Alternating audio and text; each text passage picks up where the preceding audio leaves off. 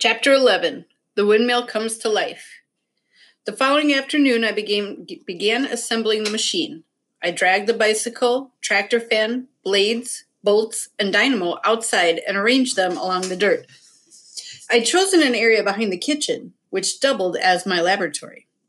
The acacia tree provided plenty of shade against the mid-morning sun, and I'd also determined it was the ideal place to catch the eastern winds that rushed over the highlands from the lake. The first thing I wanted to do was connect the blades to the tractor fan. I called for a drill. So I went into the kitchen and stuck the cob-handled nail into the fire, and once it glowed hot, I bored a square pattern of 4 holes into the top of each plastic blade, plus 2 more in the center. This process of heating, melting, and reheating took nearly 3 hours. Next, I emptied the sack of nuts and bolts that Gilbert had given me onto the ground and started to fasten the first blade. That's when I realized I'd forgotten the washers. I shouted, frustrated with myself. Well, I definitely needed washers to secure the bolts, so I spent the next hour collecting bottle caps outside Ofessi Boozing Center. Once I had about 20, I hurried home, hammered them flat, and used a nail to poke a hole through the middles. Perfect. One by one, I drove bolts through each washer and tightened the nuts until all 4 blades were connected. Lastly, I wanted to make sure the blades were strong and wouldn't snap in a heavy wind. So I wired 3-foot bamboo reinforcements to each one, where they acted like bones. Okay, now, I said, let's have a look. I stood back to examine my work. From end to end, the wingspan of the blade stretched more than 8 feet, causing me to giggle with excitement. It was then that I noticed the compound was empty. My sisters were off running errands, and my father was attending a funeral in a nearby village. Besides my clinking and hammering, the only other noise was my mother humming to herself in the kitchen as she prepared a pot of beans for our supper. The privilege of privacy was mine, and I fell into deep concentration. The next thing was to figure out how to connect everything to the bicycle, which wasn't going to be easy. I started by studying the blades atop 4 tall bricks, like how a mechanic puts a car on blocks, so I would have some room to work underneath. Then came the hard part. The bicycle was not only heavy, but cumbersome, especially with a giant shock absorber sticking out of the crankshaft. But I managed to lift it high enough to flip it over, but then dropped the shock absorber into the center hole of the tractor fan. Quickly, I crouched down underneath the bricks and jammed a cotter pin through the other end, locking it tight. Finally, I attached the dynamo to the bike frame so its metal wheel hugged against the sidewall of the tire. I strung the chain, which was coated in warm black grease, over the crankset and made sure it held tight against the sprockets. By the time I finished the chain, the sun was heading behind the trees and soon it would be too dark to work. I packed my tools away in my room, then moved the windmill against the wall of the kitchen and out of the way. I drew a bucket of water from the well and heated it for my bath, and after bathing, headed inside for my supper. By then, my sister Rose had returned from the shops and saw me in the courtyard.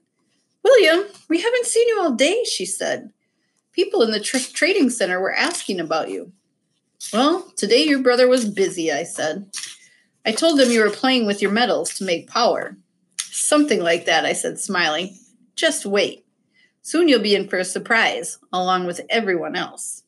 I ate my supper like a real working man, saying nothing except to utter a few well-orchestrated grunts.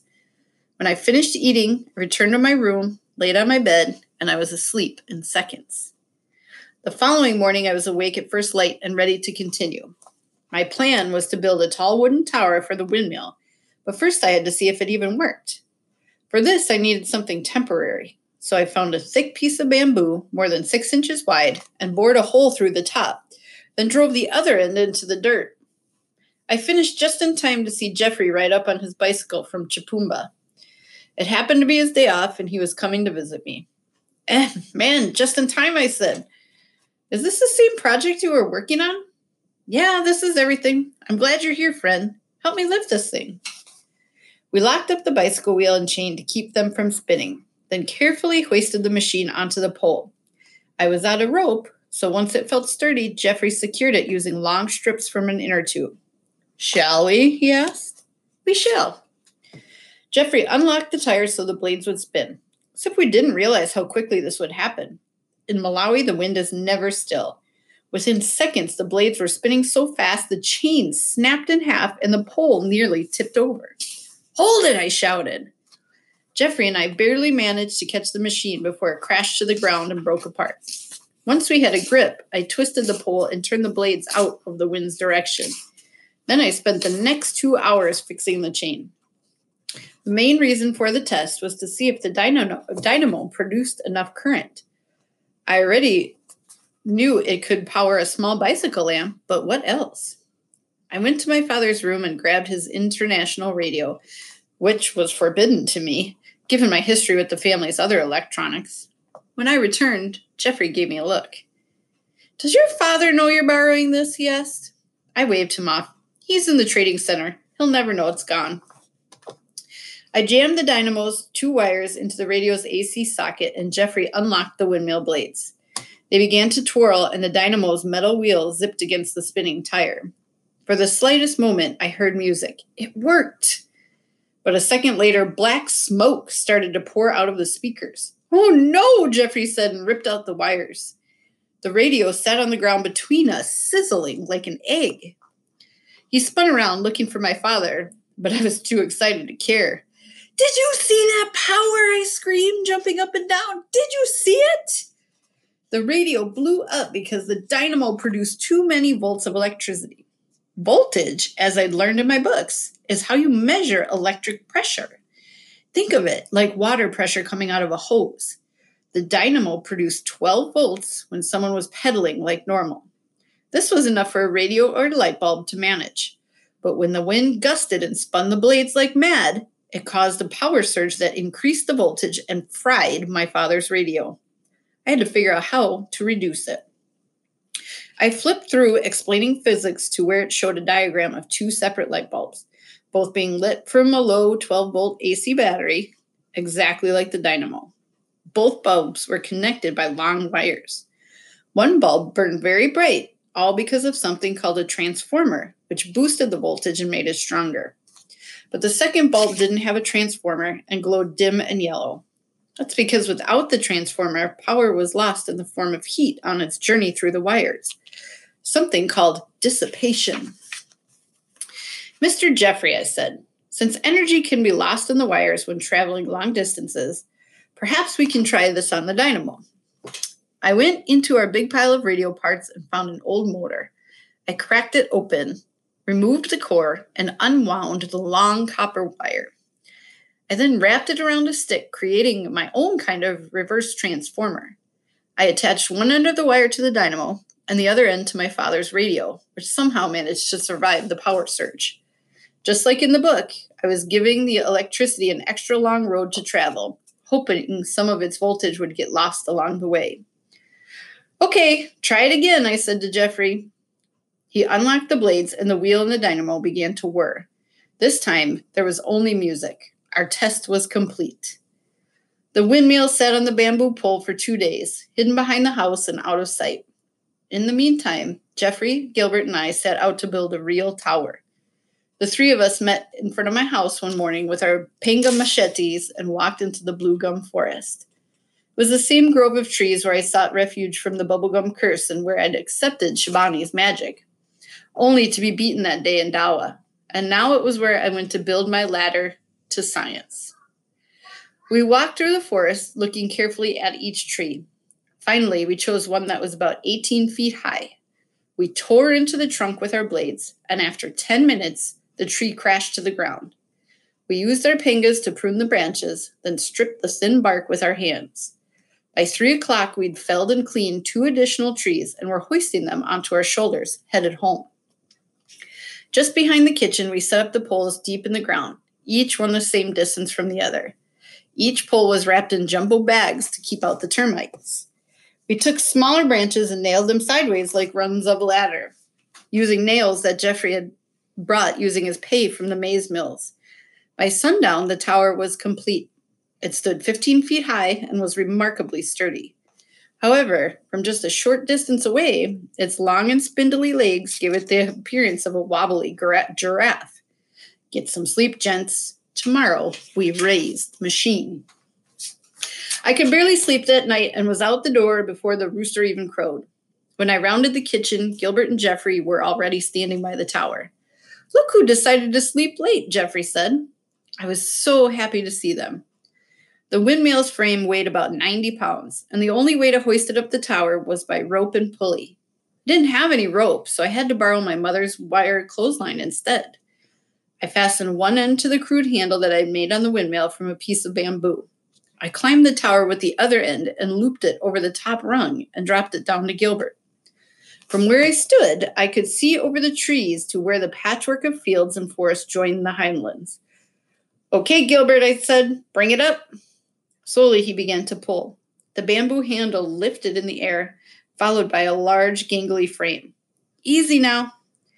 Jeffrey stood below me on a lower rung to guide the machine as it climbed. The three of us now pulled with all of our strength. "Come on, guys, let's use those muscles," I shouted. "I'm pulling as hard as I can," said Gilbert, straining under the weight. "Don't let it slip, Jeffrey." With each pull, the windmill lurched sideways and banged its cumbersome blades against the wood. A couple of times they got stuck in the rungs, and Jeffrey had to knock them loose. Little by little, it made its way up the tower. After half an hour, we finally had it close to the top. When it came within reach, I grabbed the handle and screamed to Gilbert, "Tie it down!" Gilbert looped the wire around the base pole, and the windmill held. Jeffrey joined me at the top to secure the machine in place. The day before, we'd drilled 2 holes in the wooden poles. My hot nail drill wasn't big enough, so I had to use flat bolts instead, a process that took hours. We'd also asked Mr. Godston to cut down 2 holes in the bicycle's crossbar with his welding gun. Standing atop the tower, Jeffrey fished the nuts and bolts from his pocket while I held the frame and tried to align the holes. I could feel it slipping. "Hurry, this thing is heavy," I said. Jeffrey slid in the bolts and tightened them with a wrench. Once everything was fastened, we looked at each other and smiled. The machine felt sturdy and very strong. While Jeffrey made his way down the tower, I remained atop my perch to take in the scenery. To the north, I could see the iron sheet roofs from the trading center and the rows of brown huts that sat behind the market. As I admired the view, I noticed something strange. A line of people had emerged and were heading in my direction. They must have seen the tower from the distance and were curious to have a look. "We have visitors," I said. Within minutes, a dozen people gathered at the base and gazed up at the machine. I recognized a few of them as traders and shopkeepers. One was named Calino. "What is this thing?" he asked. Since there was no word in Chichewa for windmill, I used a phrase that meant electric wind. "What does it do?" "Generates electricity from the wind." "That's impossible," Calino said, laughing. He turned to get a reaction from the crowd. "It looks like a radio tower. And what kind of silly toy is that?" "Well," I said, "just stand back and watch." I climbed down from the tower and ran into my room for the final piece. That morning, I'd found a thick reed and cut a section about 10 inches long. I then wrapped a long copper wire around the base of a headlamp bulb and strung it through, creating a light socket. Holding the socket and the bulb, I climbed the tower and connected the wires to the ones from the dynamo. As I worked, more and more people arrived, and I could hear their chatter. "What do you suppose he's doing now?" asked the farmer. "This is the masala from the scrapyard my children were talking about. Think about his poor mother." Peering out, I saw my parents and sisters at the back of the crowd. Their eyes were wide and their jaws hung slightly open, the way some soccer fans look when clustered around the radio. Except this time, it was me who had the ball with only seconds left on the clock. My hands trembled from nerves, but I was confident. I'd prepared this moment for months. "Let's see how crazy this boy really is," I heard someone shout. A steady wind whistled through the tower, mixing the smells of chin grease and melted plastic. Even though the wheel remained locked, the machine groaned against the breeze, as if begging me to release it. I looked down at Gilbert and Jeffrey and nodded. Here it goes, I thought. I jerked the wheel loose and the blades began to spin. The chain snapped tight against the crankset and the tires slowly turned. Everything happened in slow motion. "Come on," I said. "Don't embarrass me now." Just then a strong gust flung me backward. The tower began to rock, so much that I wrapped my elbow around the rung just to hang on. Inches above my head, the blades began to buzz like a set of angry propellers. I clutched the bulb, waiting for my miracle. Then it came. A flicker, a flash, and a burst of light. Magnificent light. My heart nearly exploded. Look, he's made light. It's true what he said. A group of children pushed through the crowd. Look to see how it spins. Let me see. I threw my hands into the air and shouted with joy, laughing so hard that I became dizzy.